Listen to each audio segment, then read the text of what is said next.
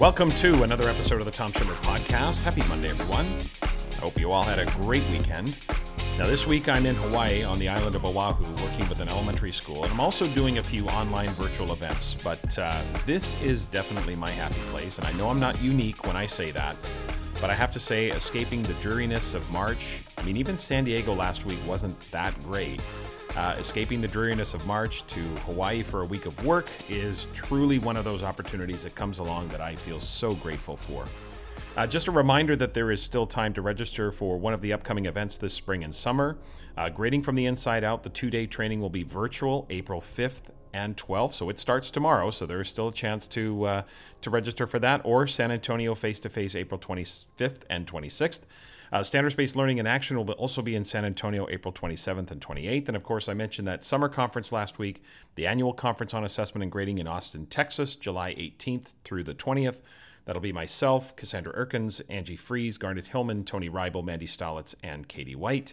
So all of the information for those events can be found on the Solution Tree website. I'll have links in the show notes for them as well. Okay, as always, thanks for tuning in again this week. A big welcome to any new listeners joining in for the first time, and a big thank you to longtime listeners. I appreciate all of you. This week, my guest is middle school teacher and podcast co-host Che Chaney. Che and I dig into a number of interesting education topics, and we talk a little bit about the Che and Pav show that he co-hosts with Pav Wander.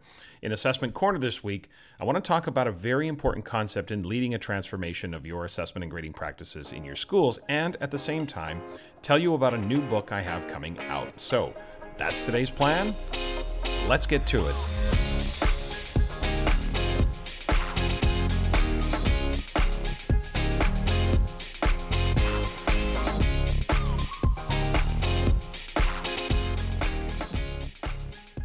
My conversation with Che Chaney is coming up. But first, I want to open this week by exploring a question that I've been reflecting on recently, and it's this.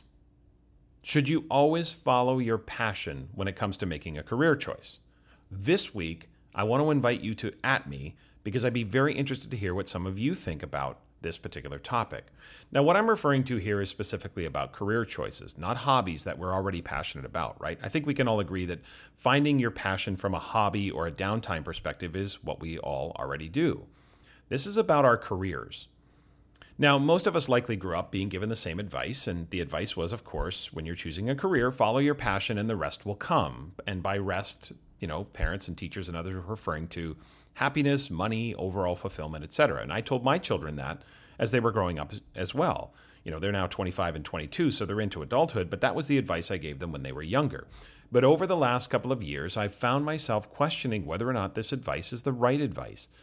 And, while I've heard the counter-argument from several people, the primary driver of my questioning this advice is New York University Stern School of Business professor Scott Galloway.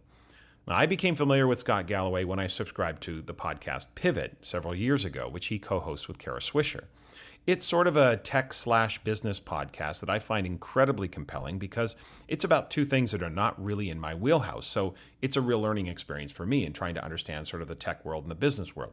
He also has a solo podcast called The Prof G Show, and he has a weekly newsletter as well. And so it's not hard to find Scott Galloway content, and I would say that I'm definitely a fan of most of his work. Now, back to the topic at hand. I have heard him say on many occasions that the worst advice we can give young people is to follow their passions. Now, when I first heard him say that, I immediately rejected that idea because, as a teacher and educator, I believe that we should do the opposite, that we should help our students find and follow their passions, right? Follow your passion and you'll never work another day in your life, right? But the more I heard him say this, the more it started to make sense. And I could really begin to see his point. His counter advice, not follow your passion, is to figure out what you're good at. Figure out what you're good at, invest the thousands of hours of sweat and focused effort needed to get great at it, and that's going to exponentially increase the quality of your life opportunities and all that lies ahead for you. Now, as I contemplated his advice, it got me thinking about the possibility that people can be passionate about things they're not very good at. And is that always a good thing to pursue that as a career opportunity? Now, Galloway goes on to add that work life and getting really great at something is really hard, which can lead us to questioning whether or not what we thought we were passionate about is truly a passion. And we start to, we follow our passion, it gets really hard. And then we wonder if it's really our passion, because we were told, follow your passion and you'll never work another day in your life. But we are definitely working and working hard. So we could become maybe a little disillusioned with our so-called passion. Now, one example Galloway often uses is tax law. He asks the question, is anyone really passionate about tax law? Or is it just that tax lawyers are just really, really good at it? That they found an aspect of the law that they have a particular knack for? So, of course, as educators, it's worth asking the question, is it our job to help our students discover their passions? Or is it our job to help them discover their strengths? Now, it's true that sometimes those can be the same thing. But if you had to choose, or if it were clear to you as a teacher that there was a difference between the passion and the talent of a student, or the strengths, what do we do? I mean, we all have some limitation, right? I mean, I love basketball. I still do, and played at pretty high level in high school. But when I was younger, I could have all the passion I wanted in the world to play professional basketball, but the chances of that happening were slim to none. Some of you might say, well, had you invested more time and energy, anything is possible, but I'm not so sure. I'm not so sure if I just decided to be an NBA player that it would have happened. In my first year teaching in 1991, Steve Nash, who's from Victoria, BC, yes, that's Steve Nash, was a high school senior on the St. Michael's University School's high school basketball team. So I actually watched Steve Nash play several times throughout the 1991-92 school year. And it was clear he was different. I mean, really different. I mean, at the time, we didn't know he would be a back-to-back NBA MVP kind of different, right? But it was clear after watching him for 5 minutes that he was an all-timer. And even if his teammates worked as hard as him, I'm not sure they would have reached his level. I'm not sure I could have ever been that good. So I could have all the passion in the world I want for basketball, but does that mean it's just a career path that I get to choose? And of course, there's limited spots, of course, when you talk about being drafted and all that. I'm not saying that we should artificially put limits on students, but at what point do we help our students find their strengths versus find their passions? To be strength-based, of course, is to highlight the person's strength, but to find strengths means you have to acknowledge that there might be weaknesses, because there would have to be that contrast. If everything is a strength, then nothing is, right, in some ways? So we need that contrast to know what I'm strong at so I can counter it with maybe what I'm not so strong at. So on the one hand, we want to be able to tell students that they have an unlimited number of possibilities and that they can be anything they want to be. But on the other hand, is that really true? I mean, this is what I'm questioning right now. And again, I'm very interested to hear from what some of you think. And I'm not saying I have a definitive answer to this question. I don't know. This is a think aloud exercise. But I just wanted to share that this is something that I've been thinking about recently, and I want to invite you to let me know what your thoughts are. Does following your passion always lead to happiness? Now, for years I believed that, and I still kind of want to believe that. But if I'm not very good at that which I'm passionate about, will I still find happiness in that passion? Or will I become disillusioned? Or worse, will I feel misled by the adults who told me to follow my passion and that passion would lead to happiness, etc., but the passion has now become a burden and led to feelings of frustration? Figure out what you're good at. Find your strengths and be willing to invest the hours it will take to go from good to great. Is that better advice? Is that the advice that increases the life chances and expands opportunities? I don't know. Is that the more sound advice? Yeah. Sometimes, our strengths and passions are aligned, but what if they're not? What if I'm not good at what I'm passionate about? What then? And again, I'm not advocating we put any predetermined limits on our students, but I do wonder sometimes if we're doing the right thing by advising our students to simply follow their passions rather than to find their strengths. So, as I said a couple times, this week I want you to @ me. I'd like to hear from you about this topic. When there's a difference between a student's passion and their strengths, what do we do? I still have somewhat of a visceral reaction to the advice of not following your passion, but it's waning, I have to tell you. I'm starting to feel like find your strengths would be a better way of helping students live more fulfilled lives, both now and as they grow into adulthood. 3, 2, 1,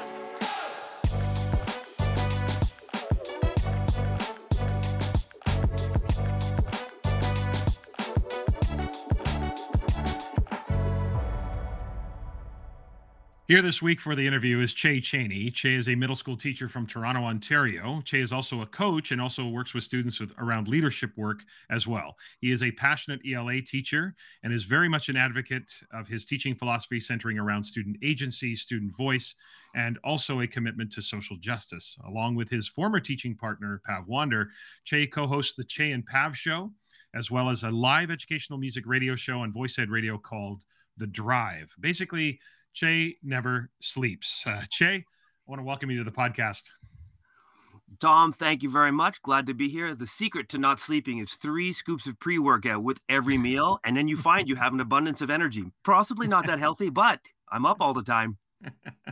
You work incredibly hard, and you, along with Pav, are really creating a lot of energy around some topics. You have some authentic conversation. I love that. It's great to finally have you here.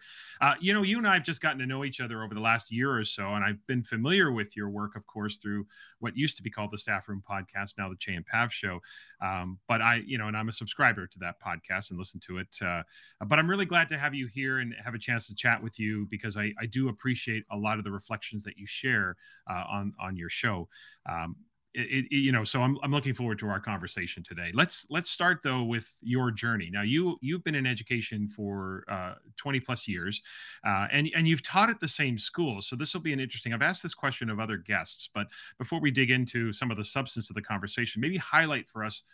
Often I ask people, the 20-year journey, what does the resume look like? But you've been in the same school for 20 years. So maybe talk about your journey teaching in the same school and how maybe you have evolved as an educator over the arc of your career. Well, Tom, first, I'm glad you didn't ask me to point out my resume first and foremost, because the conversation would have gone down really quickly. So I really appreciate that save. You know what? That conversation of 20 years, because in a smaller context of answering this question, I remember early on, there was always this push, don't stay in your school too long, move on, move on, move on.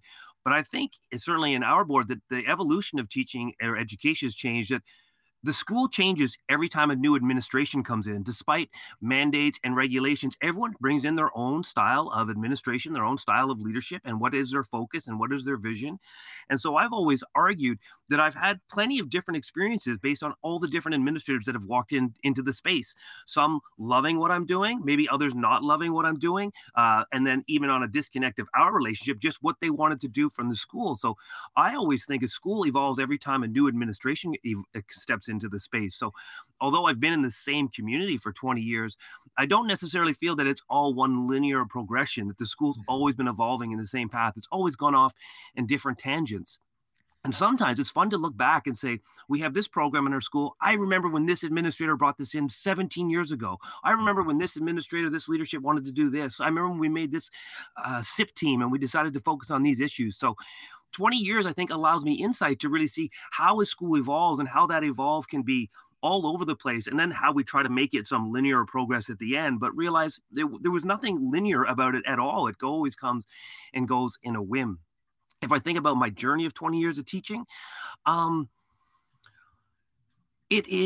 like to think of myself as the teacher that wasn't ever expecting or thinking about teaching. I didn't get into teaching as a desire myself. I was good with coaching and working with youth, and I was working at camp counselors.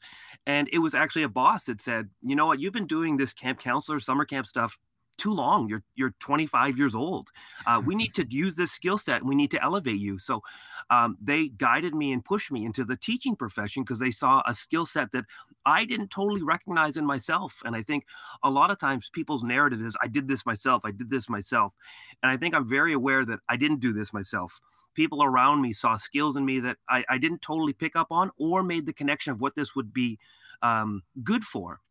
And so I got a lot of support and guidance to jump into teaching. And so I went into teaching a little raw or a little naive as to what teaching would be like, but I had a lot of passion and I had lots of successes coaching and building teams and running summer camps. And I used that to dive into teaching. And then through 20 years, lots of trials, lots of errors. But the theme of who helped, who supported, always aware that there's always people around me that explicitly or maybe sort of behind the scenes have helped guide me and support me and get me to this position now, which is, you know what, someone that didn't necessarily ponder or consider themselves a teacher, but people around me pushed me, guided me, supported me, and put me in a space where I was able to sort of learn on the fly, build and create capacity. And now, 20 years later, 20 plus years later, still really excited about growing myself as a teacher to be better in the classroom space. And I think what hasn't changed in that 20 years is my desire to always want to be better and to learn from the people around me and to have the utmost respect and gratitude for everyone around me that helps me, whether I directly see that help or not. I know that those supports are in place. Yeah. So how have you, I mean, this is a very difficult question to answer because I want to try to separate experience. So when we say, how are you different than you were 20 years ago? Obviously you're more experienced. And when you're more experienced, you know, the job just becomes, I suppose, a little more seamless and you have a much greater perspective. But if you could try to separate out the experience and maybe just talk about how are you different, maybe in your mindset as an educator, look at your first 5 years versus the last 5 years or something like that. How have you, what sort of change do you notice in yourself in terms of your perspective as a teacher? Well, this one for me is an easy one. I was very good at compliance teaching. I used to be able to show off that, oh, I can make a class line up by a snap of the finger. Now, I wouldn't even suggest that's good methodologies or pedagogy, but early on in my career, this is what I could do. And then being a youthful, sort of athletic male, I played into the cool factor. And I always think of it, it's like only Nixon can go to China. 20 years later, I decenter myself as much as I can. I downplay my personality as much as I can. I ultimately want kids to come and want to be in the space that's created, not because of the teacher they have. And early on in my career, very much centered on my personality as the driving force for the learning, and could use that coolness to leverage compliance because people wanted to comply because I was the cool teacher. And now I won't even use the vernacular cool. I've completely dropped it because that's not a culture I want to manifest because it's completely exclusive and not inclusive. So when I think about 5 years, I would almost I'll put on a Blue Jays hat or something instead of my Yankees hat because I'm just like, oh, what I thought was great teaching, what I thought was really impactful, it hasn't stood the test of time. Where now I'm in a place with the way I'm teaching, whether it works or not, I truly believe that the pedagogies and the methodologies and centering student lived experiences and trying to decenter myself and make the classroom the star, not a teacher, not an individual, not cult of the individual, has certainly been the biggest shift. So I relied on what I would argue trivial things early on that I was able to get away with, which is probably also why it took a little bit of time to move away from that. I got away with things that I know other teachers wouldn't have been gifted the opportunity to get away with. And so there's been a great journey for myself to center the work, center the curriculum. Like I would probably have bashed the curriculum. Oh, I don't need the curriculum. Where now, when they talk about, oh, we need to build relationships. Yeah, I got that figured out. But I want to use the curriculum to build relationships. I want the learning activities. I want an assessment piece to help foster a positive relationship. And then also realize that building a relationship isn't about me. I don't decide when and how to build a relationship with a student. Students gift me whatever they want to gift me in a relationship. And these are thoughts I wouldn't have thought of 5 years ago. Just too much ego, although I'm not against ego because I've watched a lot of Captain Kirk and Star Trek. You know, you control your ego, it can manifest into great things. But early on, very ego driven and very much centered myself and thought my coolness and my personality was enough to drive great learning. And later on, no, I drop as much of that as I can. Yeah, and you would have had a lot of success with that because you do. I mean this. You have an alluring personality, engaging personality, and I can see where as a young teacher that might be very reinforcing to kind of say, "Hey, this is working for me," but it's working maybe for the wrong reasons. And so you could still bring that personality to the job and yet but be, as you say, decentered, which is interesting to use that term or that concept because you work in a very diverse school. Is that true? That's true, right? This is true. Yes. So tell us about your school. The school, the community is Rexdale in Toronto, exceptionally diverse, not binary diverse, like truly exceptionally diverse. You can't pick one ethnicity or one race or one religion that dominates the space in terms of numerical numbers. It's really diverse, and so is the staff. And so, as a white male coming from Ottawa, this was new to me. This was part of my naivety, totally unaware of the privileges I have and what I could get away with and what I was afforded and gifted. And so when I think of my teaching, that 20-year curve, it's a lot of learning as a teacher, but it's also learning a lot about life, realizing how sheltered you were, realizing when you come into this space, you have a lot to learn. I think back of religious symbols or cultural artifacts that students were bringing to school that I would have trivialized or certainly wouldn't have honored. And realize now just how much my culture dominates the space. So again, it becomes about decentering whiteness, because in this community, the community I teach, it's not the narrative. It's not the narrative that's in place. And so it's a lot of personal learning, a lot of personal growth. So when you introduce me as sort of keen on social justice, I would never position myself as a social justice advocate. There's other folks that have been doing the work, having the receipts, having the lived experience. I understand when I position my role in it, I'm a white male teaching in a completely racialized community, and comes the moral and ethical responsibility to be aware of their needs, their lived experiences, and adapt to it and support it and honor it and elevate that voice and be an ally, be an advocate, be a co-disruptor with them, knowing when my privilege gives me a space to speak up, and then also knowing when my privilege hinders their voice from speaking up, and how can I support from the side, and when do I have to, push from behind. And so it's been great learning as a human being to be in this space, because Tom, sometimes when I dive into other conversations, this is my normal. I sometimes, when I jump into other schools, talk to other teachers, see their backgrounds, their profiles, I realize other teachers, they're not gifted this type of experience. And when you think about social justice work under the umbrella of anti-racist education, we all have foundational principles we believe in and want to attest to. But how does that look in your space?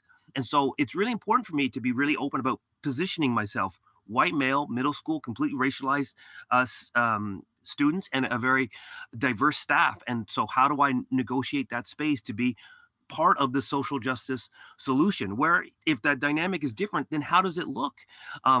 There's immediate pushback if I am culturally insensitive, because everyone around me can put me in my place, and rightfully so do it. And then I wonder, what if you're a social justice advocate, but you're dealing with an entirely white community? Like, what is the pushback? Where are the challenges? I'm not saying there aren't any, they're different. So how do you negotiate them? And so to come back to the point about social justice, I feel very passionate about it, because I feel very aware of my role and my dynamic in the space, but I would never try to elevate myself and say that I'm a social justice advocate. There's other folks that have done the work and the important work far greater, and I'm learning from them. And I hope one day maybe someone would say I'm a social justice warrior or I'm a disruptor, but I would never anoint myself that title of I'm a disruptor, because I haven't done the work. I don't have the receipts, not in comparison to the folks that live this every single day. And even with the best interest, I'm still a white male. I can always disconnect. I have the privilege of being able to disconnect from social justice work if I wanted. Not that I want to, but I'm aware that I can.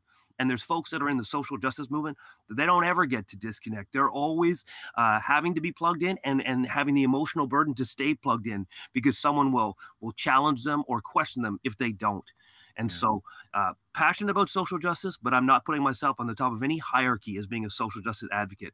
Just really aware, really working hard, and hoping that I'm making a small little impact somewhere on the bigger scope of change in anti-racist education. Such an interesting experience. I mean, you look at Canada, and Canada is 70 to 75% white. So we often, as two white males, we don't find ourselves in the position of minority very often. And so you are in this situation, which I think you've mentioned this a couple of times, learning how to navigate through this scenario. So if you were to give your younger self some advice on how to navigate this situation in a way that you think honors the diversity of the school, what advice would you give? Or if there's a teacher out there who finds themselves in this situation and they're trying to say, like, how do I do the right work? How do I to be that ally? How do I be that advocate? How do I decenter myself? What's sort of the advice or lessons that you've learned from that situation specifically? Well, Tom, you said the key word there is decenter yourself. As I've always said, that before I think I'm going to disrupt anything else, you better disrupt yourself first. And I'm still actively disrupting myself, which becomes like when I talk about dropping vernacular like cool, or I drop vernacular like they're my students. As a white male in a racialized community, I don't refer to them as my students. I find this is vernacular that needed disruption. The students, the class, our learners, collective growth. It's about, in my case, the only advice I can give in one essence is if you are teachers relying on your personality, I relied on my whiteness to I don't even want to say control, but maybe it was just control to creating the culture of the classroom space. And it became about using the tools and methodologies of great education to foster great relationships. Because, of course, relationships is the key to culturally responsive pedagogy, building a quality relationship with your students over time, building trust, understanding that your work you're doing is moving forward, but you're not going to get it right away. You have to make a commitment to your students that you're trying to get it right all the time.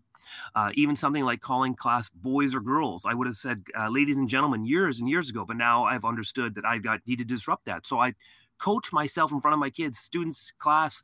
I'm going to stop dropping this vernacular, make sure I'm saying folks all the time. And it becomes that co-learning space. So you have to build that trust, and you have to be aware to not contest that I'm building a safe space. One of the things I've learned is that I'm in no position to establish anything's a safe space. I'm the teacher. I'm the white male teacher. Everything is always safe for me. And how am I leveraging students that maybe don't feel safe by telling them, hey, this is a safe space? I actually just further alienate them. It reminds me going to a staff meeting when administrators say, it's a safe space to talk. No, it's not for every teacher. And when you put that pressure on teachers that it's a safe space, you just further alienate. And so I would give back to the question. Don't worry, I'm not rambling too much. Is don't assume you've created a safe space despite your personality.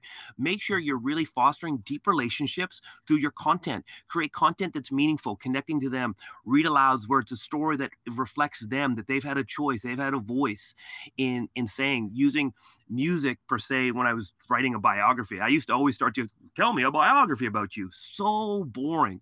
And I've manifested that because in our school and with middle schoolers, music is such a passion for them. They've always got a TikTok playing or music playing or a song, or they're humming or they're talking about it. I said, let's use music. Let's use lyrics to tell your story. And what I was gifted from students, from what they're going through an assignment, through a task, through curriculum, through writing, was far greater than me doing get to know you activities at the beginning of the year where I leveraged on them. I learned this from Rukia Mohammed, who's a great teaching coach in TDSB, that we talk about relationships all the time, but we force students to make a relationship with us. How, you know what? Our students are smart. Every single year they know, oh, my teacher's going to make a relationship with me in 2 weeks. And we are disingenuous in understanding how much pressure we're putting on students all the time to make a relationship for us, not necessarily for them. And so relationship building is key, but it's complex and it's layered. And it is, Tom, a word I got from you in a conversation we had earlier on assessment, it's nuanced. There's no definitive statement on how to make a relationship. It takes time. And as a teacher, you have to be comfortable that not every student wants or needs or is looking for a relationship with you. I can think of one anecdote, and sorry, you can cut me off at any time, where a certain student was put in my room because they said, oh, he needs that male role model. And I said, well, okay. But I knew enough about the student to know that he had 2 older brothers. And so we had a really curt conversation. I said, and an open conversation, and you can have this with middle schoolers. And I said, you know what? I know you've been placed in my room because everyone thinks I'm going to be a male role model for you. But I said, I'm not sure you're looking for that from me. And I said, and we're going to have a relationship, and it may be good and it may be positive. But I said, when we talk about this dynamic, I'm not coming here to be your savior. I think I'm being positioned to be your savior. And earlier on, I would have jumped on that mantle and wore it like a cape.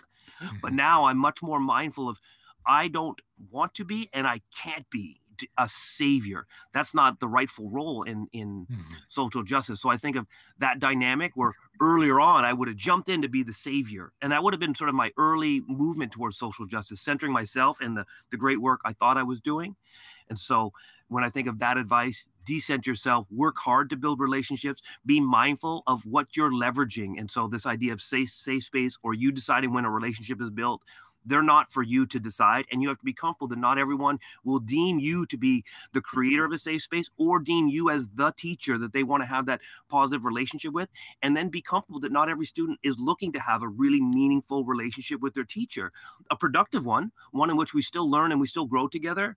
But just be mindful that every student comes to school with different lived experiences and wanting something different from that school. And it's not just centering yourself and saying everyone's going to like me, and because everyone likes me, we're going to have a safe space and get along, and because of that we'll learn. Far more complex than that. Embrace the complexity. There, edit out all the rest and just end with that. No, I often think about when you have to declare something, it probably isn't so. So if you, like, a safe space emerges and evolves and happens organically, if you have to declare it, it probably isn't truly a safe space for everybody. As you say, if a principal needs to say it, if a teacher needs to declare it, we probably aren't there yet. It's not that it's an unsafe environment, but I think you're onto something there. I also want to pivot now to, and I also appreciate you confirming my assertion at the beginning that you are a deep reflective thinker, because that was really fantastic. But I want to pivot to professional learning here, Jay. I thought we were going to play catch. Okay, sorry, got it. I know both from getting to know you personally, but also from the podcast and your show, that you are a deep thinker about many topics. And one of them, of course, is professional learning, this concept of self-driven PD and the idea that teachers take ownership over their professional growth. So what for you is the ideal kind of model? Like, how do you think we find the sweet spot between the needs of the collective? So we've got school goals and the school's working toward achieving those goals. But then there's also your own professional curiosity that has to be nurtured in order for you to feel fulfilled as a teacher. So how do you find the balance in that? What for you is the ideal model for professional learning? Now, for me, 20 years in, the ideal model has become self-driven. We always talk about self-actualization, and then you wonder, how well can you really know yourself? Human beings are complex. It's tough for you to know someone else when we barely understand ourselves. But I think I have enough of a grasp of who I am to know where I want to improve upon. So I can take that sort of mantle of where I want to direct my PD. But could I have 10 years ago? Certainly not. So I don't want to make definitive statements. This is the sweet spot for everyone, because of course, despite teaching and education being a team journey, it also is a very isolating and personalized experience. And so you want to tap into that. When I think about PD, I often used to joke that, when we had a coach come in or we had a special PD come in, we're just going to review the latest article on Edutopia. And so I could get ahead of it by just reading the blog or reading the post. And it's erroneous for me to laugh it off, because maybe in that particular moment I didn't need that, but that's not for me to decide who needs what. And so when I think of the journey now, I love to be able to drive my own PD, and I would love to articulate this is what everyone should do. But is it valued? Is it honored? Does it get a little frustrating? I'll talk specifically on sort of self-driven PD. Pav and I have committed a lot of time to our own personal growth. Do we see impacts in the classroom? Immediately. So if someone says, well, why do you podcast? Yeah, it's not for the likes and the money. It's because in the classroom, I know I have something new. I know I'm refining my craft. I know I'm engaging in the truthful act of reflection and turning it into action, and then having the action research right in front of me, students that gift me the data on whether what I'm doing or trying to do is actually working. And that is of immense growth, and I love that. But it can also be a little frustrating when you're taking on the journey of professional development on your own, because I think a lot of vernacular drops. Oh, teachers can do this, teachers can do that. But how much burden should I shoulder, or how much toxic productivity am I putting on other people by saying, hey, I'm doing all this learning on my own, you should do the same, you'll see growth? You know, Pav and I have decided to invest hours and hours of extra a week. And I don't want to get caught telling people they have to do that also. This has just been something that's given Pav and I great joy and growth. And so on that level, you have to decide, what's important for you? Does it give you joy to do these type of things? I think Tim Cavey talked about this recently on one of his blogs or one of his podcasts, talked about this idea of, wellness, blocking everything out for the weekend. But he actually talked about finding joy, staying connected to his work through the weekend. So we don't want to trivialize what people need on that front. So back to that self-driven PD, I love it. I think this is the best place for me to keep going. But I also aware it's not necessarily for everyone. It could be perceived as toxic to other people to go forth. And then I would also share there's some frustration with it too, because despite everything being a journey of self-actualization, we do like appreciation. We do like thank yous. We do like acknowledgments for the work. And one thing Pav and I could probably attest to is the appreciation for the work you do is not there. So when you're doing that self-driven PD, you really do have to connect. You're doing it for yourself and your students, because you won't get the support or the acknowledgement that maybe you're looking for. And even if you're not looking for, we all know how much a little acknowledgement just elevates you a little further. So it's a very isolating journey to take PD on your own. So Tom, back to your point, does there need to be a shared piece? I do believe there needs to be a shared piece.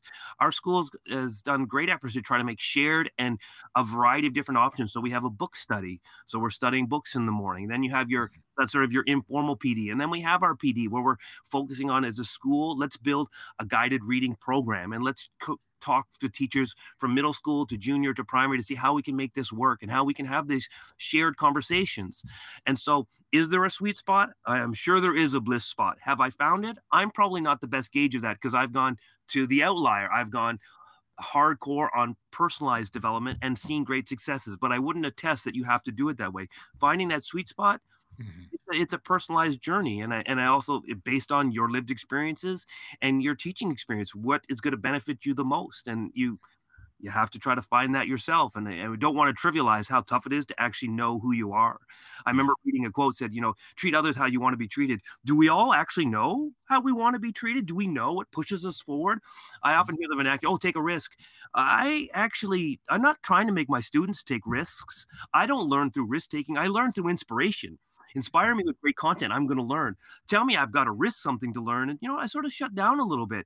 But that's a personal journey for me. So when I think about treat others the way to be treated, I often don't use vernacular, let's take risks, because I don't learn through risks. I learn through inspiration. So treat others the way you want to be treated reminds me of this whole journey of self-actualization, and how much do we really know ourselves, and how much does that dictate how we move forward? Yeah, I really appreciate that answer, because I think sometimes just finding your way and finding the balance is a really important approach. I think the words always and never get us in trouble in education or in a lot of fields, right? You should always do self-directed PD. You should never do sit and get, like, there are times where you're learning about something and you're brand new at it, and it's good to listen to an expert tell you about it, and then find your way through your self growth and all of those things. And I think being able to discover who you are, what you need as a professional, and understanding the balance between, here as a school, we are working toward this goal, this literacy program, or trying to raise, the reading levels, or we're trying to intervene here, we're trying to look at behavioral support, whatever we're doing, we have a collective goal, but also being able to balance that with the personal and your own curiosity and your own journey. I think sometimes we talk in extremes, and I think social media has magnified that in terms of the hyperbole, but a lot of times it's, as you use the word, and I've used it too many times, is the idea of nuance. There's nuance to our professional growth, and I think there's a place for all of it. And when you find that balance between all of it, I think we're in a really good spot. I want to finish up with, I had Pav on the podcast in November, and we talked a little bit about the sort of the foundation of the podcast, what motivated you, and the connection that the two of you have. That your show is quite high profile. The two of you are quite high profile, and because you also do the radio show on Voice Ed Radio, presenting workshops, so you would be seen as fairly high profile in education. So I wonder, as an active practitioner, as someone who is actively full-time job teaching and working, you're putting yourself out there.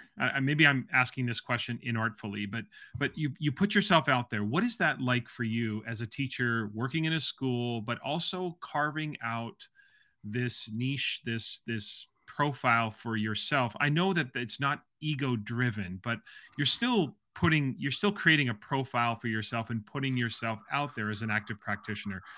What are some of the upsides and downsides of that? Talk, because there may be listeners out there right now thinking to themselves, I'd like to maybe push myself to create a profile or create a following or try to do something, like a podcast or something organic. What is that like for you, both positively and negatively? What are the upsides and downsides?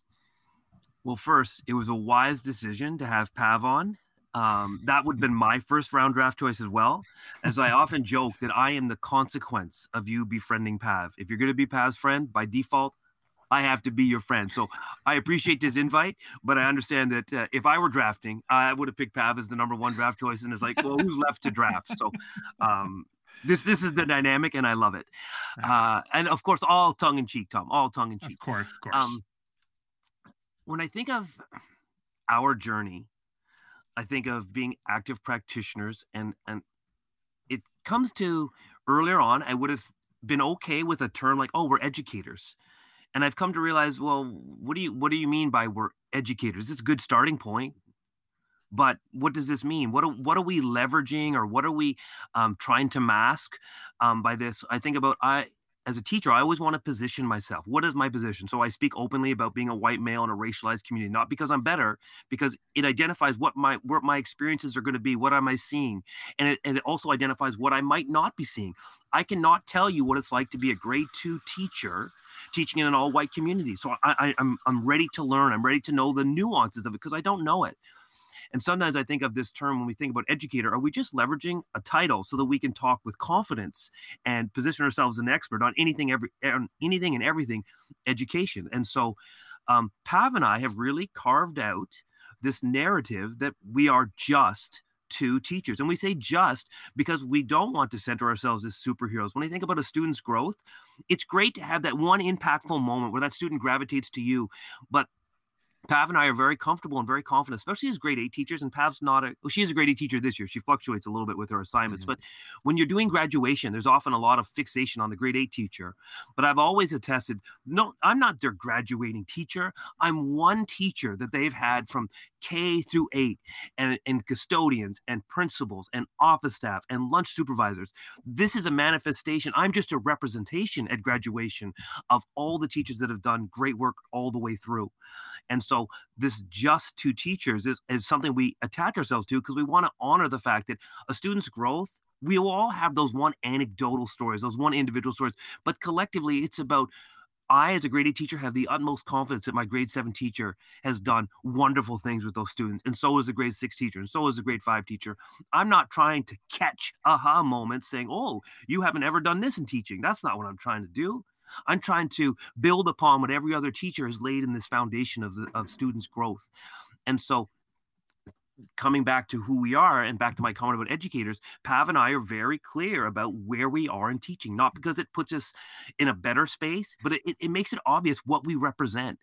And what Pav and I always think we represent is sort of like, as we've had a few teachers talk about, we're an easy access point to talking about all things teaching that can then direct you into other spaces to learn and to grow. So when we think about our content, we're open about being active practitioners, teachers. And in the space of education, there's value in learning. This is action research. We're providing, I don't want to say we're providing, but I guess if you looked at our content, this is a window into what's going on in a middle school classroom. So with our podcast and with our social media, it's not just definitive, grand statements, although we make those and I like making those, and Pav edits them for me so they sound really smart. But we also make sure, it comes calculated. So we make sure we post classwork every day. There's something we're working on in the class so people can see that this is what we're doing. And you know what? Sometimes it's just a chart paper with markers on it. It's not necessarily the greatest thing going on in Jamboard that week. This was just a chart paper activity we did, but you can see the conversations that was going on in the classroom.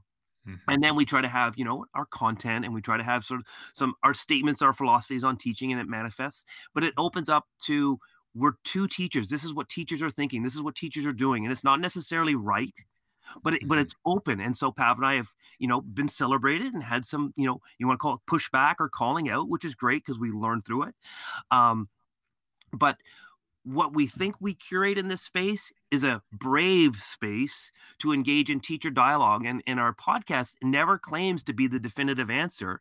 It always sort of attests to this is a space for conversation in which we can all go off and gather some more information. And our insights, they're anecdotal, but we don't not research our podcast episodes. We read articles, we read blogs, we try to connect those all, but we always end with the idea that we're open for conversation. So our podcast episodes often get blog responses that we highlight because we're not telling you what's going on. We're just sharing you what's going on in our space. How are you connecting with what we're talking about? Where do you see a different perspective? How can we continue to collectively grow? And so we often think of our podcast and our content as just that. It's a access point to what's going on in the classroom. It's a gateway to easy access to lots of rich talking points. And we always think our podcast and content complements something. Tom, so I'll use yours as an example. We'll talk about assessment one day, but Pav and I aren't assessment experts. What we're expert in is trying to use a variety of different assessments and telling you what was working and not working. And then maybe that will push you to, your content that tends to be more assessment-driven, assessment expertise that Pav and I can't offer, but it complements. So you can listen to the action research, and then you dive into the content expert to sort of bridge the two. So we always joke that our podcast is not a must-listen-to episode. The content you find there, you could find anywhere. But we would also make that argument of anyone's content. When we talk about gatekeeping, as soon as you say you have a must listen to episode, I for sure am not going to listen to it. When we talk about our absolutes, again, tongue in cheek. But this idea of not being a gatekeeper of information, I think is something Pav and I really attest to. And then we've been gifted people that have been very responsive to it because they do feel it is a different type of learning space. We want to learn from our peers, as you said earlier, Tom, and then other times we know we want to learn from an expert. We want to dive into a research text. We want to just read a blog. We want to listen to a podcast. We feel in the grand scope of sort of educational learning, our content can be for you on a personal journey. We've had districts that have come in and used certain episodes to do PD on their staff. But ultimately, we feel our content is a window into teaching. It's an access point into everything that matters to teachers. We hope we touch on everything that matters to teachers. And then it inspires you to go and find additional information, additional learning elsewhere to sort of piece it together and weave it together for that great growth. And Pav and I have been lucky to have a little bit of success. I mean, it's always a little humbling to say you have got a profile. I think Pav and I's profile, I think it's accessible. It's middle school teachers, it's male, female, it's racialized white. It gives you a little bit of dynamic. It's talking about a racialized community and experiences. And I think that is just a space where people want to come in and want to hear and learn about and engage with and share their ideas. So we don't think we have the PTI of educational podcasts, but we feel we have a nice little space that engages our audience and is a access point to go off into other spaces. And it really goes under the category of it's a collective growth space. Yeah. Love that. Interesting lens through which to examine the word just when you mentioned earlier, that you're just teachers, because so often we talk about the opposite of teachers not using that phrase. We're just teachers, but an interesting lens through which to examine the use of that word. Listeners, PTI stands for those of you who aren't sports fans, Pardon the Interruption is a sports debate show between Tony Kornheiser and Michael Wilbon.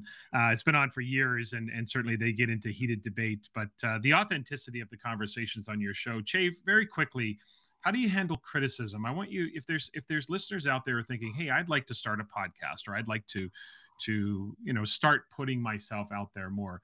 I know you've been criticized both inside your school community, but also outside. So just very quickly, some advice for people. How do you handle the criticism that inevitably comes your way whenever you try to put yourself out there? What's the best way to navigate through that? I probably haven't mastered that. No one has. I don't think any of us have mastered that. But what is some of the ways that you can now, give some advice to people who are thinking about putting themselves out there?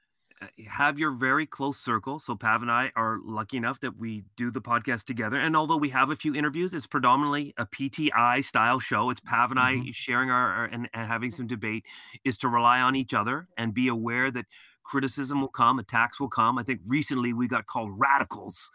And you just sort of first it gets you. It does get you in the stomach. It gets you all fired up.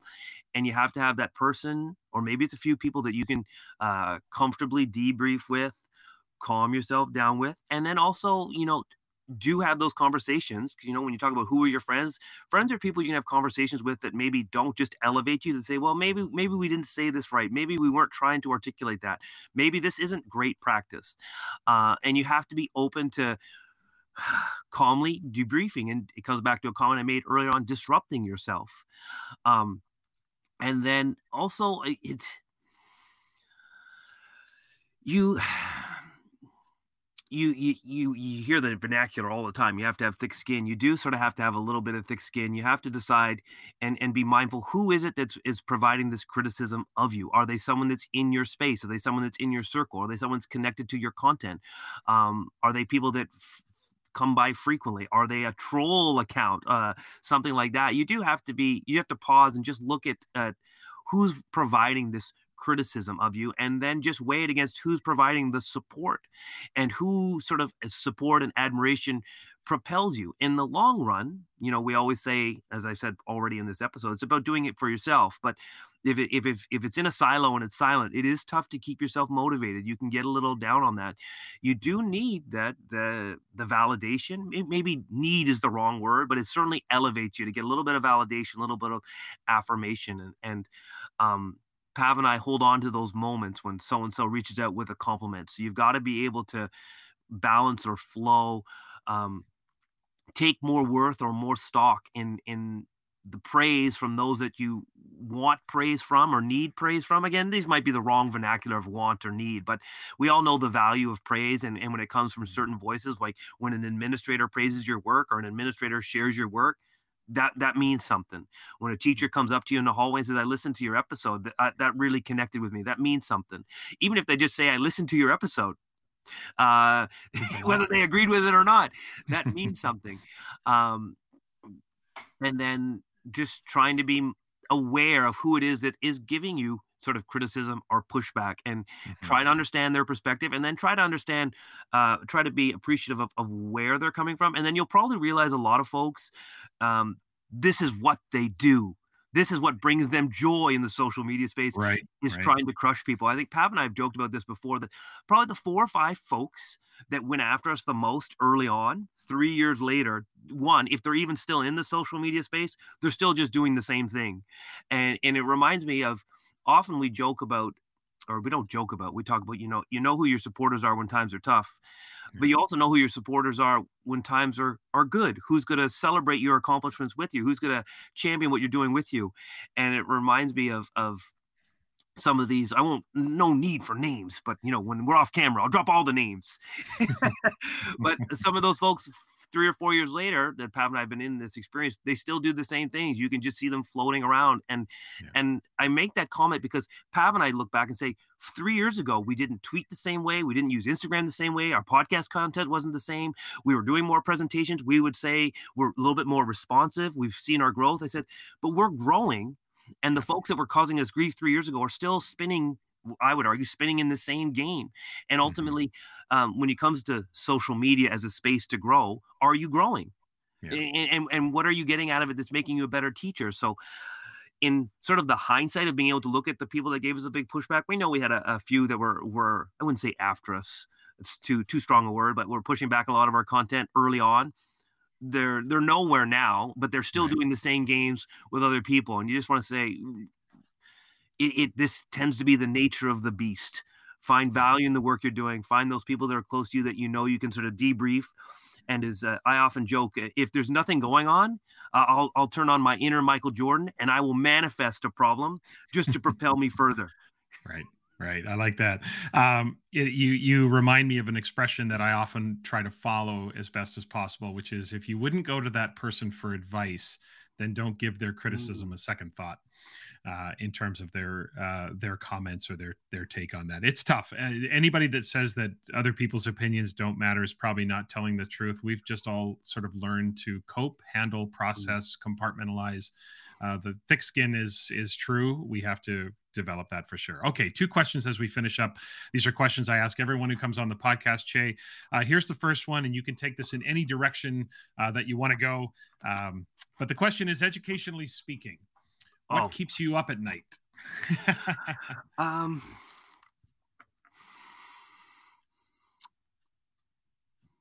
Now, on my self-driven PD, Pav and I keep ourselves up at night, often thinking about what we have to accomplish. Are we taking on too much?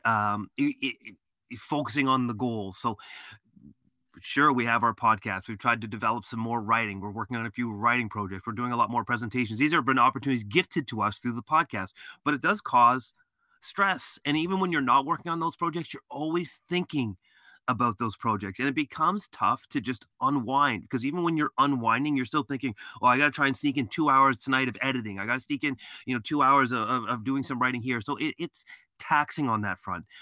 Now, when it comes to the professionals, well, that is the professional. When it comes to the teaching side, one, you could argue, well, can you dedicate all your time to your teaching when you're dedicating your time to this? Well, I would argue that time manifests in the classroom. So I can make, it's an investment in my teaching. But as teaching, like, what do I worry about the most? Sometimes I worry about sort of the mundane things that do tend to slow us down, although they have value. So you're writing your report cards, you're worrying about your IEPs, you're making sure your curriculums are meeting your IEPs. When you get into the classroom, sometimes the organic nature of the classroom takes you in different spaces. And sometimes I think about my little lesson template I've typed out, and I've got my success criteria, and I have my learning targets, and I have my assessment pieces, but then I see the lesson change, and then I go back and say, now I got to go back. I want to work back. I don't want to work backwards, but I want to be responsive and go back to those documents and change them up and switch some success criteria. Tom, you talk about this all the time with assessment. Like, when I get assessment, I get that data. There's certain data that I'm predicting that's going to guide, but then there's other times that data takes me other places. And then do I want to pivot? And I do want to pivot. Actually, I want to twirl. I want to drop vernacular pivot.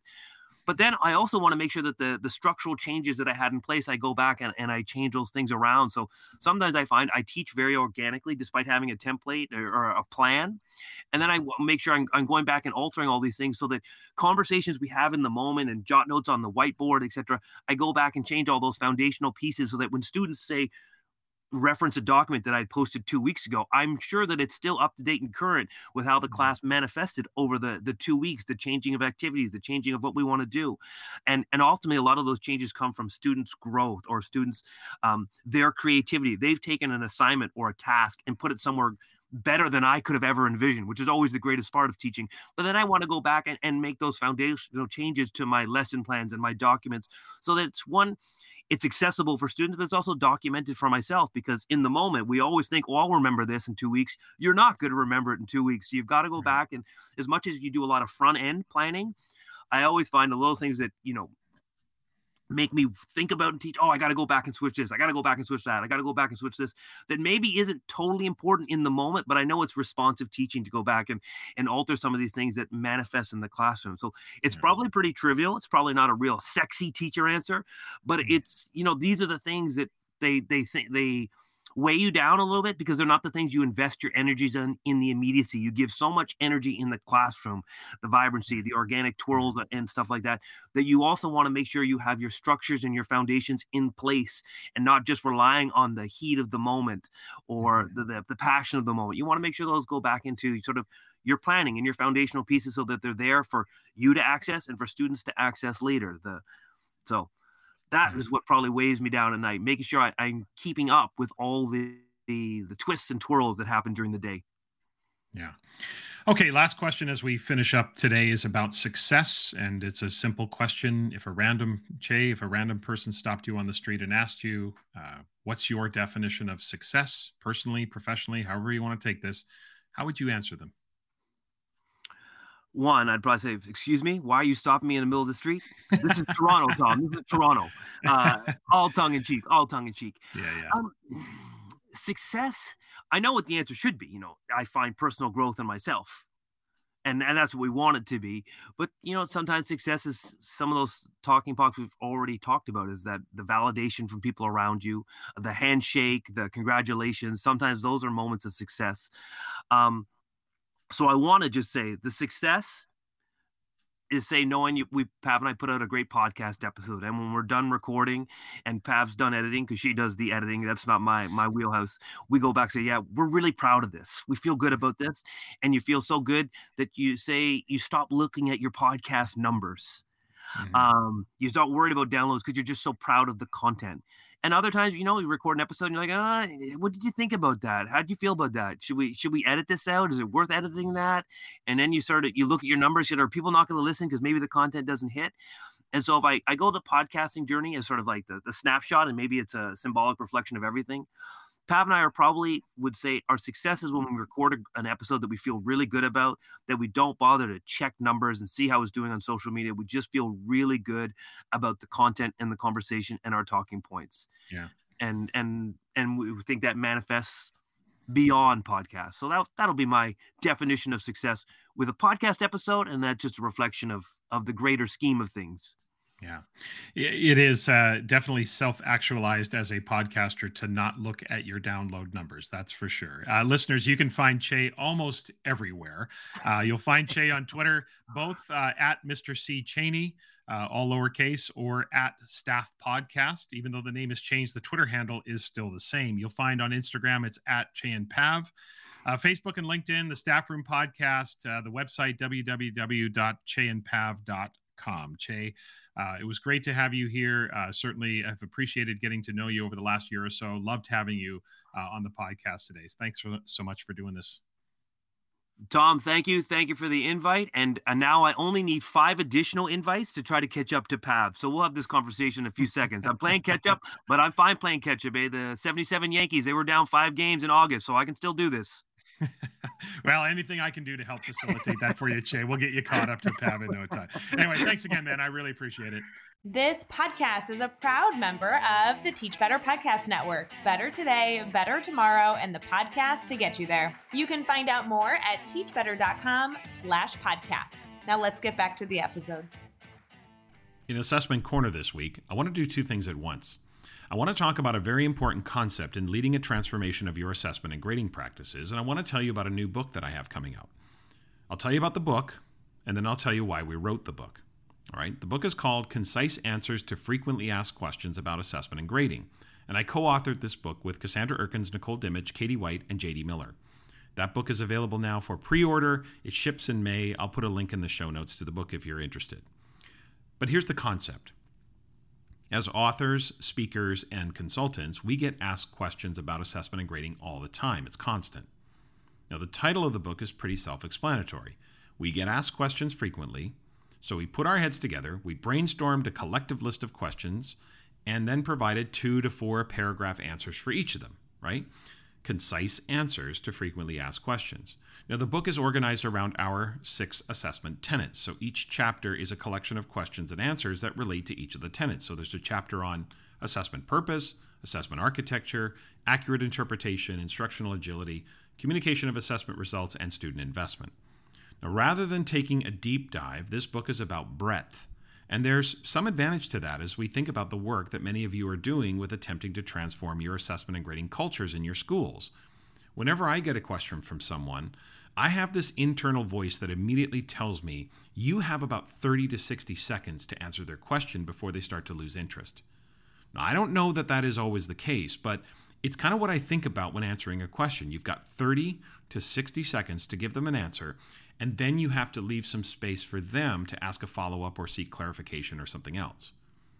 Now, there is, of course, a place for deep dives on a singular topic, and many of us have authored or co-authored books that do just that. There is an effectiveness to that for sure, but there is also a place for efficiency, and often, especially once many are past that sort of why stage and they're looking for more the how, concise is what they're looking for. And concise should not be misunderstood as lacking substance. In each of the answers we provide, we simply cut to the chase with no slow build-up or the clutter of citations. It's not that the book is without citations, because I've talked about that before, but they don't really interfere with the flow of the responses. And we make it very clear in the introduction that that was intentional, that we didn't go citation heavy and encourage readers to, we just said, explore the research further should you need or want to go deeper on that. Now, this is why I always say that investing in your assessment literacy is so important. It's efficient and effective. It's the most efficient and effective professional investment any teacher can make. Because as you grow in the depth and breadth of your understanding of sound assessment practices, your answers to your colleagues and questions will become more concise and more focused, right? It's often what's needed to help someone push past a perceived barrier that they feel is kind of holding them back. Now, it's our goal with this new book to help you with that sort of conciseness of your responses, if you will, right? And at the same time, kind of grow the depth and breadth of your understanding. That's why I always tell people to practice, especially when the assessment and grading transformation efforts are new to you and or your school. And I think I've said this a few times in the podcast before, but when I began this assessment journey back in the 03-04 school year, I used to drive home from work practicing how I would answer questions that either students, parents, or other staff members might pose.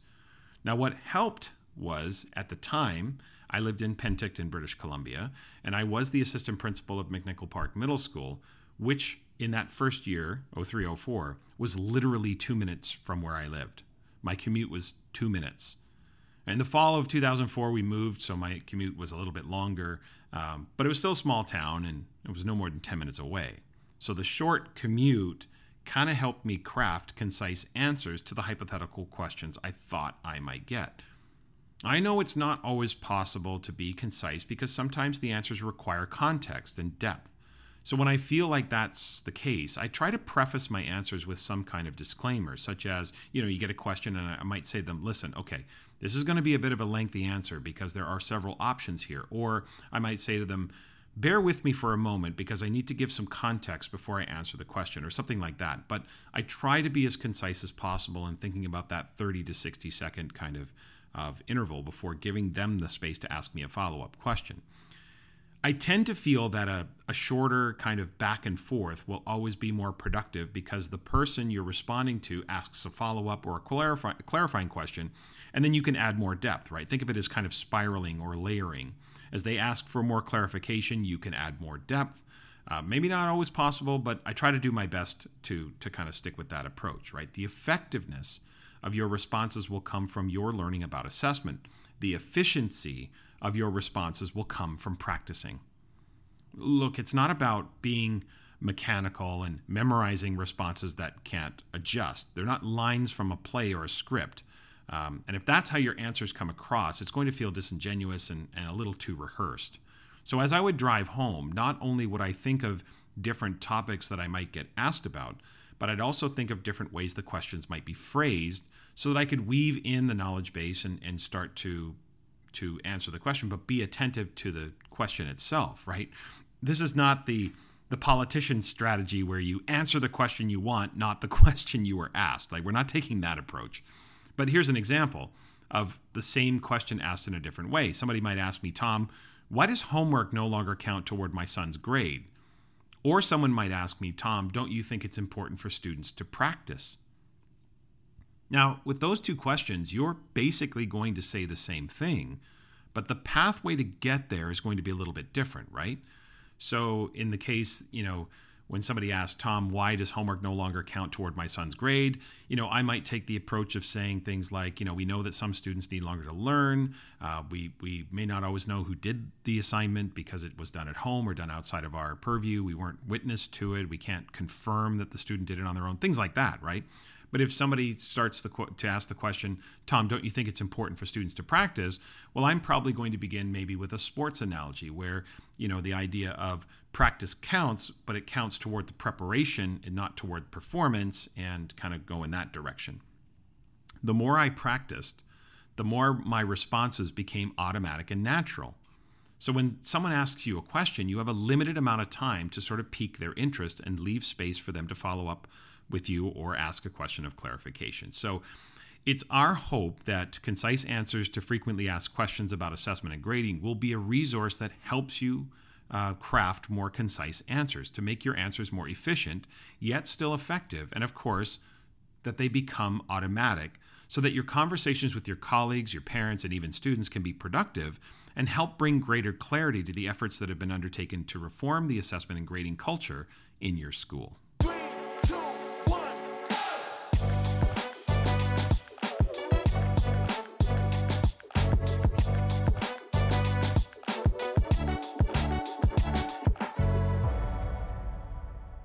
Okay, that's it for this week. Remember to follow the podcast on Twitter, Instagram, Facebook, YouTube, and TikTok. Also, please email the podcast, tomshimmerpod@gmail.com. If you have suggestions for me or feedback about the podcast or questions for Assessment Corner, just send me an email. And a reminder to check the show notes for the links for the upcoming professional learning events this spring and summer. Next week, my guest will be my friend and colleague, Tony Reibel. Tony is the author of Small Changes, Big Impact, so that is going to be our focus for the conversation next week. Please subscribe, rate, and review the podcast, especially on Apple Podcasts, of course, but a rating on any platform will help grow the podcast reach. And if you like what you hear, please keep spreading the word about the podcast to your friends, your colleagues, or on social media. I would really appreciate that. Have a great week, everyone.